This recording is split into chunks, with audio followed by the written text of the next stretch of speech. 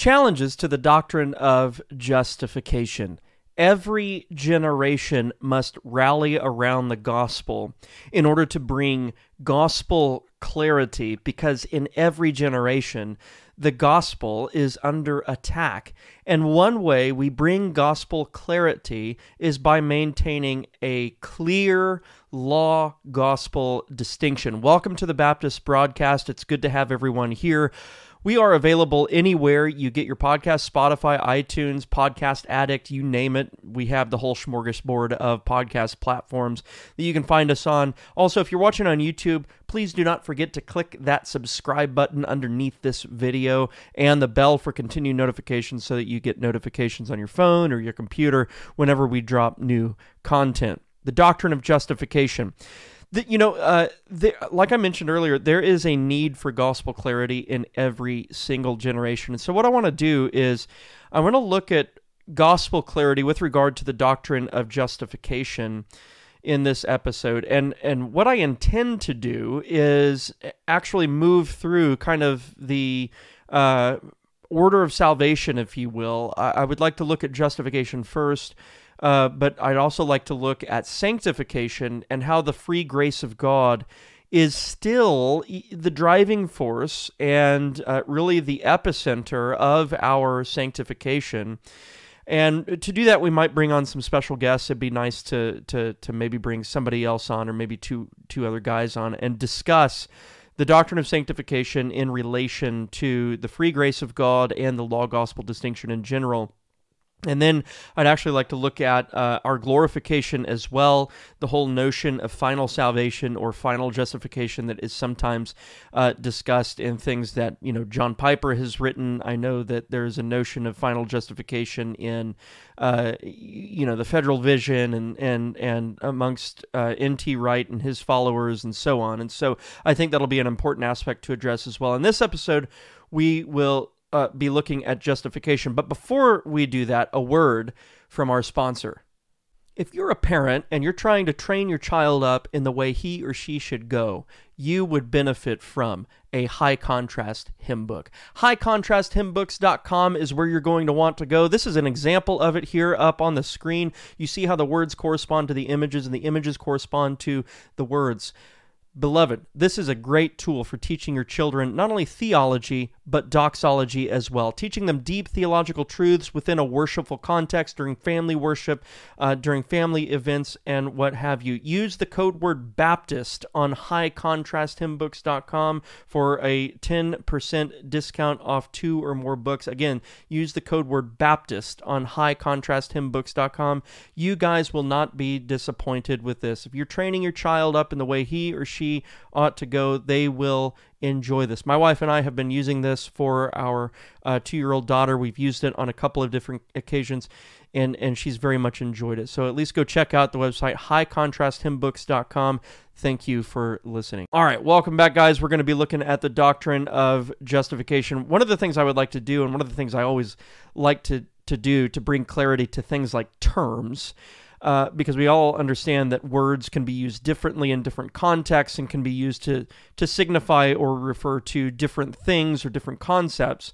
And so one of the things I usually like to do is start out by admitting some measure of equivocation with regard to the term that we're talking about. And justification is of no exception. I mean, if you look at the lexicon, there are 3 basic ways in which the word justification, or the word often translated to justification, is often used. Either it's used in reference to one being made righteous, intrinsically made righteous. It's being used in reference to a person showing themselves to be righteous through their deeds, a demonstration perhaps of their profession of faith, kind of like we get in James 2. And then it's used in this third sense, and the sense actually that really is the subject matter of this episode, and that is the idea of a declarative, forensic, or judicial righteousness. And when we talk about the doctrine of justification, we're not talking about the two first senses. We're not talking about us intrinsically being made righteous through the Holy Spirit. We're not talking about our own existential righteousness or anything like that. We're not talking about our vindication before other men, that our profession of faith is valid. That's not what we're talking about. That's a kind of justification, but that's not the kind of justification we're talking about when we talk about the doctrine of justification. When we're talking about the doctrine of justification, we're talking about the doctrine that essentially answers the question, how are we made right with God? And we would answer as Christians that we are made right with God in virtue of the work of Christ alone. And more specifically, we're made right with God in virtue of the imputation of Christ's righteousness to us. In other words, God counts us or accounts the righteousness of Christ to us, and on that basis, we are justified, or we are declared forensically. It's courtroom language. We are declared righteous. That's what we're talking about when we talk about the doctrine of justification. Now, why is the law-gospel distinction so important in this equation? Well, you may have already been able to see why it's so important when we talk about why we are justified, or what is the ground upon which we are justified. The ground upon which we are justified is not our own works. It's not our own ability to obey the law of God. It is not something that is wrought in us, something that we experience subjectively. It's not grounded in any of those things. It is grounded in Christ and in Christ alone. So what we would say, to simplify what I've just tried to summarize, is that we are not justified through works of the law. We're not justified through our obedience or by virtue of our obedience or response to the law of God. We are justified in virtue of the righteousness of Christ alone. So there's a law-gospel distinction.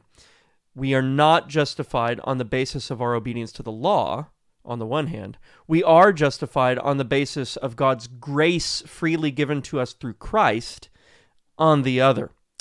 Let me read what I think is a very helpful summary of the law-gospel distinction. This comes from Anthony Burgess, and this is in his work that's called Vindicii Legis, a vindication of the moral law and the covenants. But he says this, even though this is not a work specifically about the law-gospel distinction, he does helpfully summarize the doctrine here.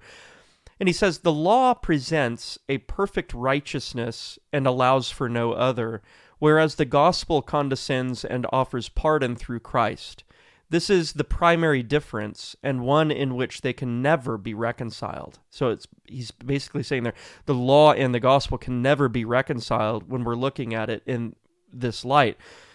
That the law presents the perfect righteousness and allows no other. There is no bending, there is no swaying, there is no kind of downplaying the rigor of the law, whereas the gospel condescends and offers pardon through Christ. And I always like to summarize that in terms of the law is what is demanded of us, which is perfect righteousness, and we know that as sinners we can't meet that standard. So the law is what's demanded of us. The gospel is what God has done for us, full stop. And so there is an absolute distinction between the law and gospel, such that Burgess here says they cannot be reconciled. And then he says, however, some, like the Papists, Arminians, Socinians, and others, attempt to undermine this crucial distinction by advocating justification by works under some guise or another. Yet the apostle clearly opposes this by stating an immediate contrast. If of faith, then not of works. He's quoting the apostle Paul. The apostle does not distinguish between works of nature and works of grace, or perfect and imperfect works of grace. Rather, he speaks absolutely and thus rejects the subtle opinion of considering faith as a work. This truth is the foundation of the Church of God and sets us apart from Jews, Turks, by which he means Muslims, Papists, and many heretics. Okay, so what he's saying there is to define works into faith, or to define faith just as faithfulness, makes the instrument of justification our works. It makes it our faithfulness. And what Burgess is saying is, no, that's not correct. That's not accurate at all. The way in which we're justified is by receiving Christ. and the righteousness of Christ. It's not by responding to the law in a certain way. It's not in virtue of obedience. Sometimes what happens is, and this is obviously Burgess is writing like this. He's writing like this in the 17th century. He was on the Westminster Assembly, and he's writing like this because it was a problem then. Again, every generation has its attacks on the gospel. But there are contemporary examples of where essentially the law-gospel distinction is blurred, or where faith is defined as faithfulness, and so imports our kind of response to the law of God into the picture of justification or into the picture of soteriology or our salvation. One example would be the Joint Federal Vision Statement, which denies a, quote, hermeneutics, unquote, of law and gospel. And it says this: "We deny that law and gospel should be considered as hermeneutics or treated as such. We believe that any passage, whether indicative or imperative, can be heard by the faithful as good news. Whether law or gospel, it can be heard as good news. And that any passage, whether containing gospel promises or not, will be heard by the rebellious as intolerable demand. The fundamental division is not in the text, the fundamental division between law and gospel, but rather in the human heart." Okay, so basically they're subjectifying a person's relation to law gospel. And we're basically saying, well, there is no real fundamental distinction between law gospel in the Bible. What determines law or gospel is basically your state of heart. And if your heart has been changed, then you can see even the law in Scripture as gospel. All right, so everything can be gospel. If your heart's changed, everything's gospel. If your heart's not changed, everything's law. And for the Joint Federal Vision Statement, that's the distinction between law and gospel. We would want to say, with Anthony Burgess and the other Westminster divines, we would want to say that, no, the law and gospel is fundamentally in the text. That's why we make the distinction. The distinction arises from a distinction made in the text. You can think of Romans 4, 5 through 7, where Paul says it's not of he who works, but who believes, right? He makes that distinction there in Romans 4. He makes the distinction in Galatians 3 and 4.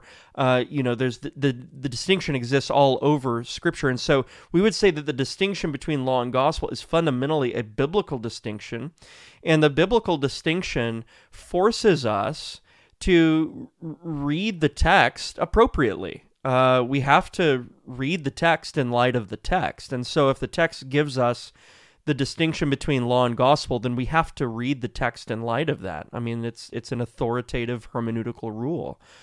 So if the Apostle Paul, under the inspiration of the Holy Spirit, says there's a law-gospel distinction, then we can't just throw that distinction out whenever we're interpreting or exploring other parts of the text. No, that becomes a rule of faith at that point that we're going to employ in our reading of the Holy Scriptures. But at least this can help you understand why, for federal visionists, there is a sort of importation of our works into the picture of justification.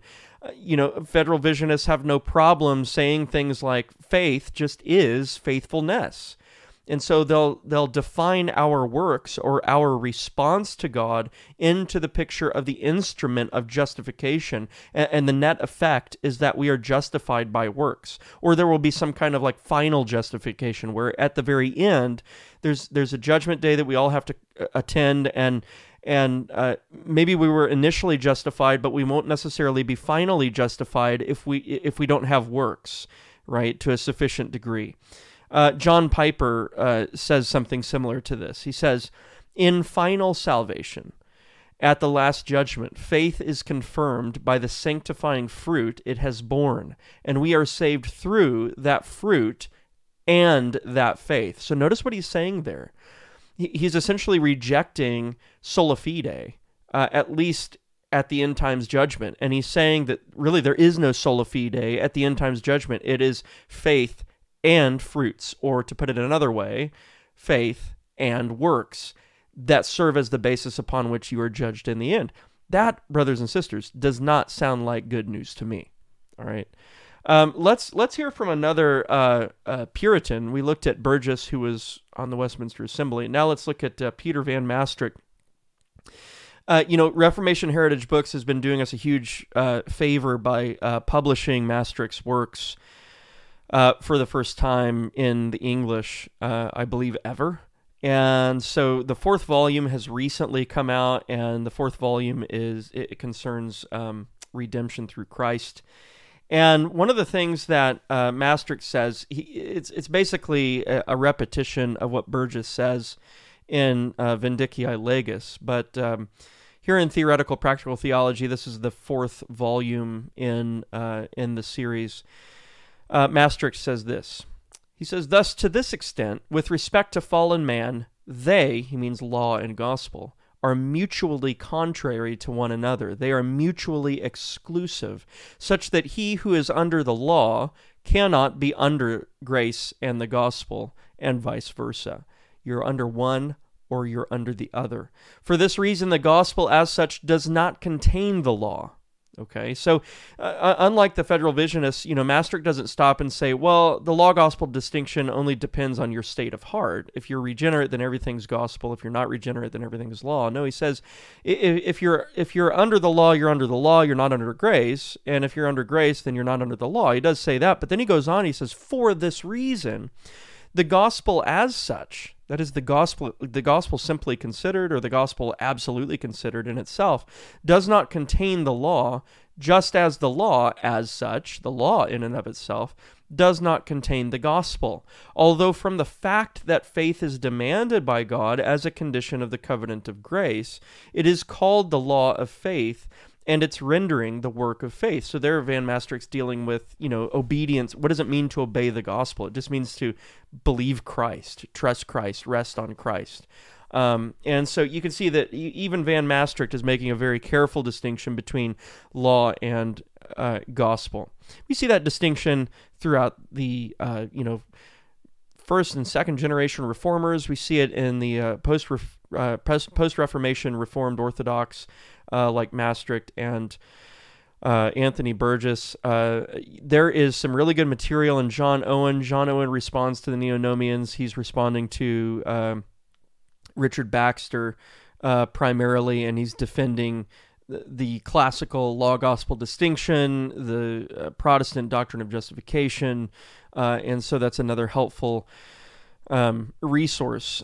One of the other things that I would like to do is look at something that N.T. Wright has said, and this is from his website, ntwrightpage.com, an article titled "The Shape of Justification." And he says, "The one true God will finally judge the whole world. On that day, some will be found guilty and others will be upheld. God's vindication of the latter on the last day is his act of final justification." So you hear in N.T. Wright some echoes of John Piper. There's some similar language in N.T. Wright and Piper. I think they've both been influenced by Norman Shepherd to some extent. And interestingly, N.T. Wright actually cites Romans chapter 2 in defense of that. Now, he doesn't give a robust exegetical defense of why Romans 2:13 applies to what he just said about final justification, but it's the text that he cites. And if you look at Romans 2:13, it's obviously in the context of unbelievers. Romans 2 is about the Gentile world who nevertheless has access to the natural law of God, and it accuses or excuses them, and so on and so forth. We know that conversation from Romans 2. And then, of course, in Romans 3, you have the declaration, that no one seeks after God, that we've all fallen short of the glory of God, and that's terrifying.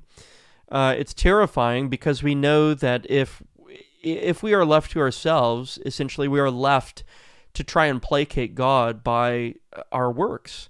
That's all that's left. And unfortunately, that's not good enough because we're already fallen in Adam. And so the reality that Paul's talking about in Romans 2:13 is that, hey, yeah, if you are left to yourself, your only hope is to try and obey unto righteousness and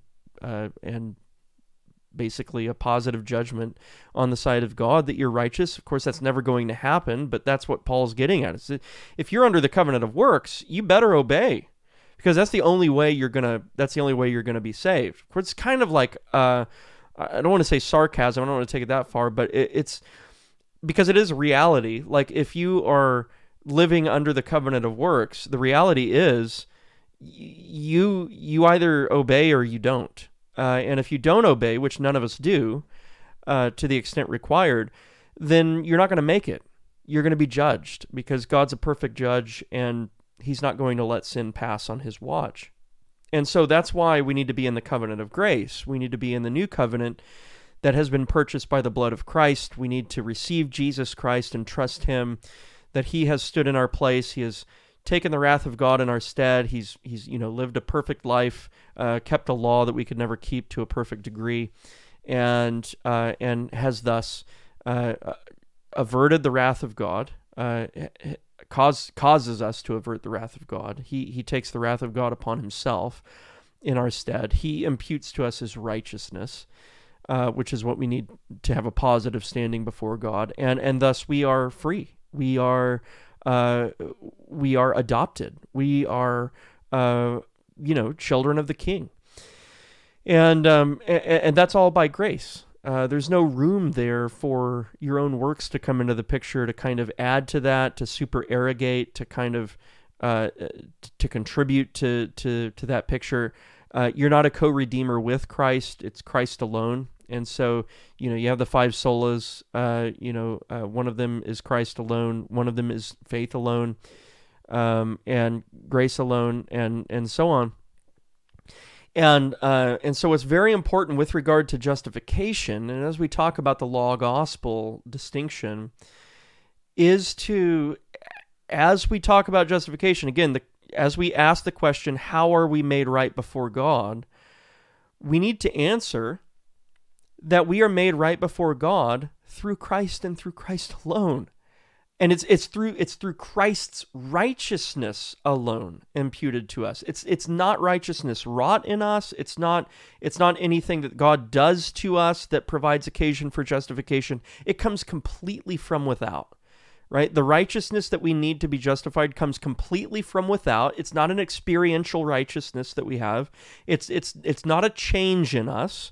It comes completely from without. It's imputed. That's legal financial terminology for it's accounted to you by the judge. Like this is righteousness counted to you in virtue of Christ's federal headship, in virtue of his representation of us before God. We are declared righteous, not for anything in ourselves, but for everything that's in Jesus Christ. And so when asking the question, how are we made right before God? We answer with a clear law-gospel distinction, not through our obedience to the law, on the one hand, but through the grace of God given freely through Jesus Christ on the other. And that's it. All right. Now, what I want to do in the next episode is I want to talk sanctification, because I think what happens is we say, yeah, for justification, it's, law-gospel, it's not obedience to the law, that's ruled out. It's just the free grace of God through Jesus Christ, the imputation of righteousness and all that good stuff. That's for justification. But when it comes to sanctification, then it's synergistic, right? And it's like semi-Pelagian when it comes to sanctification. But I think what we need to affirm with regard to sanctification is that sanctification itself is a gospel benefit freely given by God. And while it results in our obedience, a measure thereof, it itself is not given to us in virtue of our obedience. Sanctification is a gospel benefit. It doesn't come because we obey, right? It comes antecedently to our obedience, and then it results in our obedience. So even sanctification, when we're talking about the introduction of the new covenant in Jeremiah 31 through 34, or Hebrews 8 as it's restipulated there, one of the blessings of the gospel is that God unilaterally writes his law on our hearts. And that's part of sanctification, because that is an experiential aspect of our salvation, where God actually works in us to change us, right? And so then he works in us, and we progress in sanctification. But but that is on account of the gospel. It's not on account of the law. That is to say, the fountainhead of our sanctification is not the law. The fountainhead of our sanctification is justification. It's the gospel, right? It's the free grace of God given through Jesus Christ. That's the fountainhead of our sanctification. The law adds shape or direction to our sanctification, right? It guides us, but it itself does not sanctify us, if that makes sense. The law doesn't have power to propel us through the project of sanctification. That is all of the gospel. All of the gospel. So I want to talk about that in more detail. This was more on justification, but of course, hopefully we'll at some later date look at sanctification at more depth, and glorification as well, and we'll kind of look at final justification, where people get that from, and then kind of try and hopefully humbly challenge some of the biblical interpretation that's going on there that's leading people to believe in a final justification. So hopefully this was helpful, guys. If it was, share it. If it was helpful for you, maybe it'll be helpful for someone else. God bless y'all. Hopefully you have a wonderful rest of your day.